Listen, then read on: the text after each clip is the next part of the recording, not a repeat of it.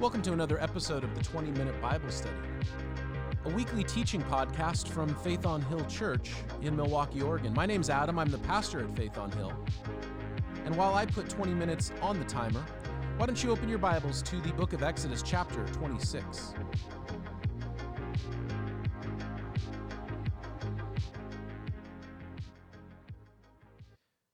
God has been establishing the patterns of worship for his people, and he has been giving them instructions for how to set up the tabernacle, the tent of meeting. God cares how we worship him. We ended last week with the end of chapter 25, where it says in verse 40, "See that you make them," which is the lampstands and all the things that were to be used in the tabernacle. "See that you make them according to the pattern shown to you." So God has care for how we worship. I don't believe that God cares if we worship with one type of music or another, with instruments or no instruments. I don't think he cares. People think that God cares somehow, but they don't, or he doesn't. If people say, well, I think that we should keep with a traditional form of worship. Whose tradition? By traditional, do you mean a choir and hymns? That tradition only goes back, well, honestly, in most churches, when they say a traditional expression, what they're talking about is something from the 40s or 50s. And how church music would have been done in the 1850s would have looked different than how traditional, quote-unquote, church music is done today or was done in the 1950s. What tradition are you talking about? Should we go back to Gregorian chant? Should we go back to, at some point you have to say, God doesn't seem to care. There is no prescribed order of service. There is no prescribed type of music. There is all kinds of instruments mentioned in the scripture, but we're not told when to use them or how. It's interesting to me. I grew up in a type of church that was started in the 70s. And in the 1970s, the church that I grew up, I came later, but I was born in the 80s. But in the 70s, that church started, and their musical expression of worship was acoustic guitars and sort of hippie folk rock. And all their parents' generation were saying, that's wrong. You have to use organs and choirs, and where's the hymnal? And they say, hey, we're free to worship God. Here's the funny thing, though. Fast forward to 2020. All of those teens and 20-somethings that started that church in the 70s, well, they're now in their late 50s, their mid-60s, their early 70s. And when 20-year-olds, teens, people in their early 30s start saying, hey, we'd like to do something different, they say, no, it's got to be the acoustic guitar. The acoustic guitar became their church organ. So God doesn't care. He's establishing a form of worship. So he cares deeply how we worship, but I don't believe he cares in the way that we think. Verse 1, chapter 26, "Make the tabernacle, the tent of meeting, with 10 curtains of finely twisted linen, blue and purple and scarlet yarn, with cherubim woven into them by skilled workers. All the curtains are to be to the same size, 28 cubits long, 4 cubits wide.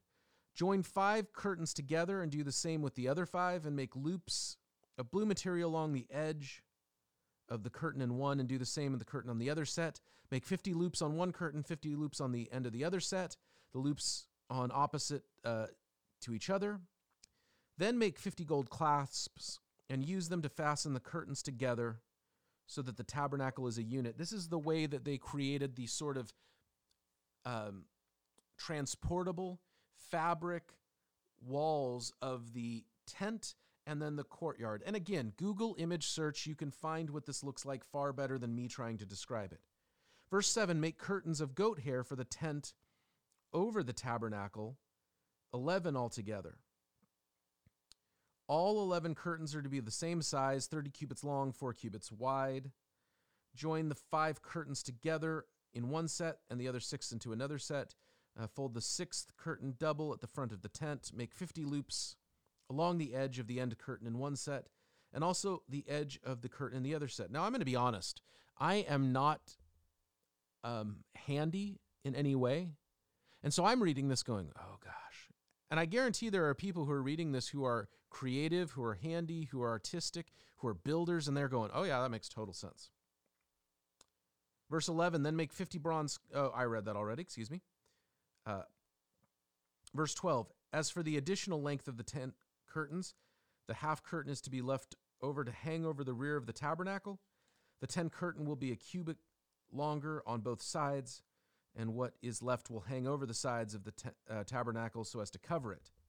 So make for the tent covering of ram skin dyed red, and over the covering that is a durable leather. So God's saying you got to make this thing so it can take the beating of weather and wind and travel. Verse 15, make upright frames of acacia wood for the tabernacle. Each frame is to be 10 cubits long and a cubit and a half wide, with 2 projections set parallel to each other. The frames are the tabernacle. Make all the frames of the tabernacle in this way. Make 20 frames for the south side of the tabernacle, 40 silver bases to go under them, 2 bases for each frame, 1 under each projection. For the other side, the north side of the tabernacle, make 20 frames, and 40 silver bases, 2 under each frame. Make 6 frames for the far end. That is the west side of the tabernacle. Make 2 frames at the corner of the far end. These 2 corners must be double from the bottom all the way to the top and fitted to a single ring. Both shall be like that. There will be 8 frames and 16 silver bases, 2 under each frame. Also make the crossbars of acacia wood, 5 for the frames on one side of the tabernacle, 5 for those on the other side, 5 for the frames on the west, the far end of the tabernacle. The center crossbar is to extend from end to end to the middle of the frames. Overlay all the frames with gold and make gold rings to hold the crossbars. Then overlay the crossbars with gold. Set up the tabernacle according to the plan shown to you on the mountain. Make a curtain of blue, purple, scarlet yarn and finely twisted linen, with cherubim woven into by skilled workers. Hang it with gold hooks on 4 posts of acacia wood overlaid with gold and standing on 4 silver bases. Hang the curtain from the clasp and place the Ark of the Covenant behind the curtain. The curtain will separate the holy place from the most holy place. Put the atonement cover on the Ark of the Covenant. Put the atonement cover on the Ark of the Covenant in the most holy place. Place the table outside the curtain on the north side of the tabernacle and put the lampstand opposite on the south side. For the entrance to the tent, make a curtain of blue, purple, and scarlet yarn, finely twisted linen, the work of an embroiderer. Make gold hooks for this curtain and 5 posts of acacia wood overlaid with gold, and cast 5 bronze bases for them. God's telling him how to build a tent. What's important for us is this. Inside the tent, there was to be a curtain, and that curtain would separate the holy place from the most holy place. So within the tabernacle, in the courtyard, any of the Hebrew men could go. I'm not saying anything about gender equality here. I'm just telling you how it was. Any of the Hebrew men could go. In the tent of meeting, inside the courtyard of the tabernacle, only the Levitical priests could go. And then past that curtain, the most holy place, only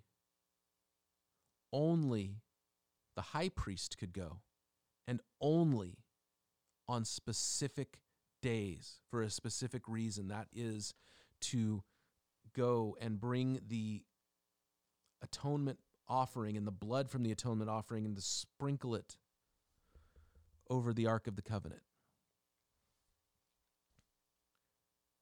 That division between God and man exists because of sin. My sin, your sin. It exists because of sin. And so if we say, oh, me and God, we have an understanding. Do you? If our understanding with God is anything outside of Jesus Christ, we have this understanding. There is a separation. When Jesus died on the cross, there was the same curtain in the temple separating the holy place where only the priests could go from the most holy place. And it says that that curtain was torn in two, top to bottom. That separation between God and people was obliterated through Jesus Christ. So God is creating a tent of meeting. This is the place for you to come and meet with me, but he's saying there is still a separation. But there will come a day in eternity when we stand before God as his people, and there will be no barrier, no separation, because the Lamb was worthy to purchase from this world a people of every tribe, tongue, and nation. If you want to be encouraged, go read Revelation chapter 4 and chapter 5 of how that division between God and man is broken and crossed and covered because of Jesus Christ.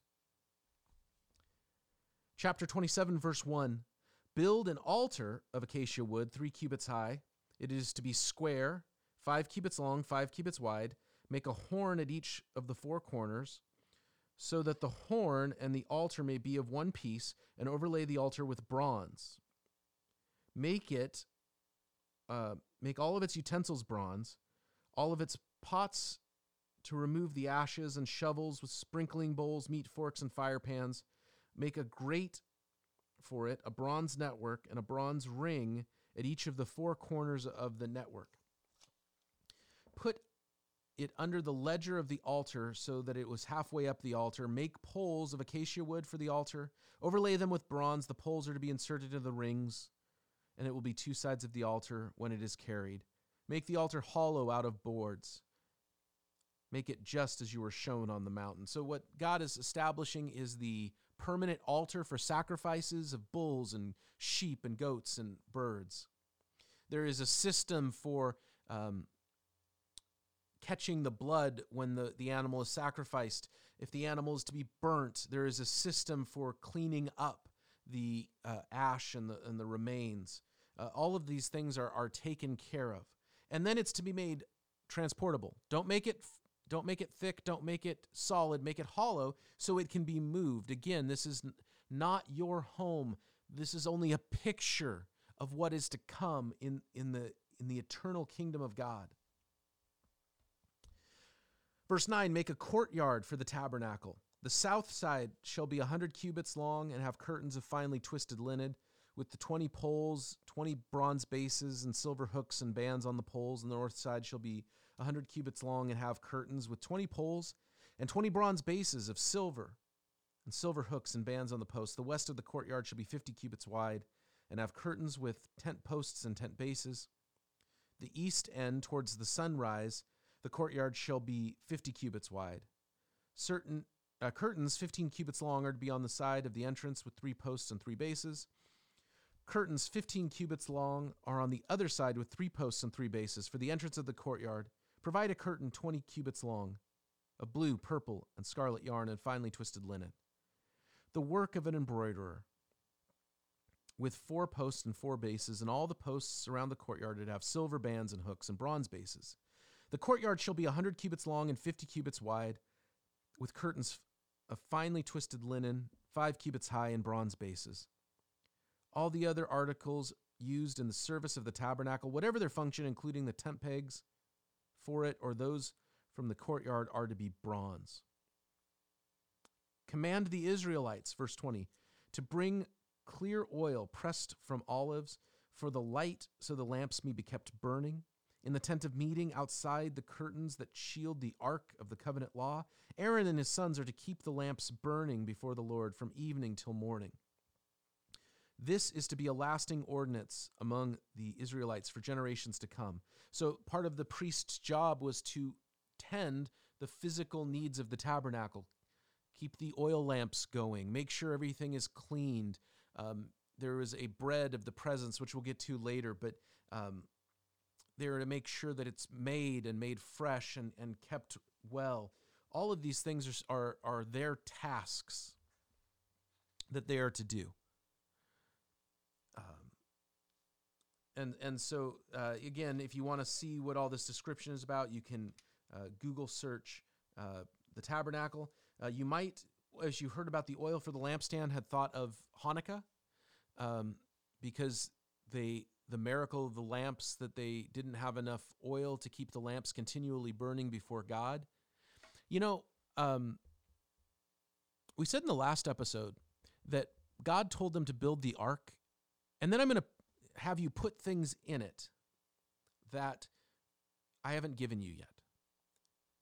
And if you know the story of Hanukkah, the temple had been desecrated. And when they had their victory, the Maccabees had their victory, and they cast out their enemies, and the temple, they're trying to reconsecrate it, but they don't have enough oil. In faith, they lit those lamps. I think that there is a reality in which there's times where you say, you know what, I haven't read my Bible as much as I should lately. I haven't prayed as much as I should lately. I haven't done the right thing. I haven't been generous with the resources I have.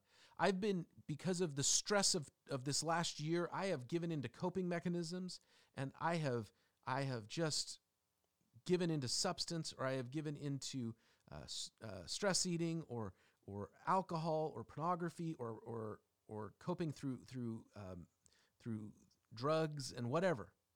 And so then you say, I want to consecrate myself back to the Lord, but I don't think I have enough to do it.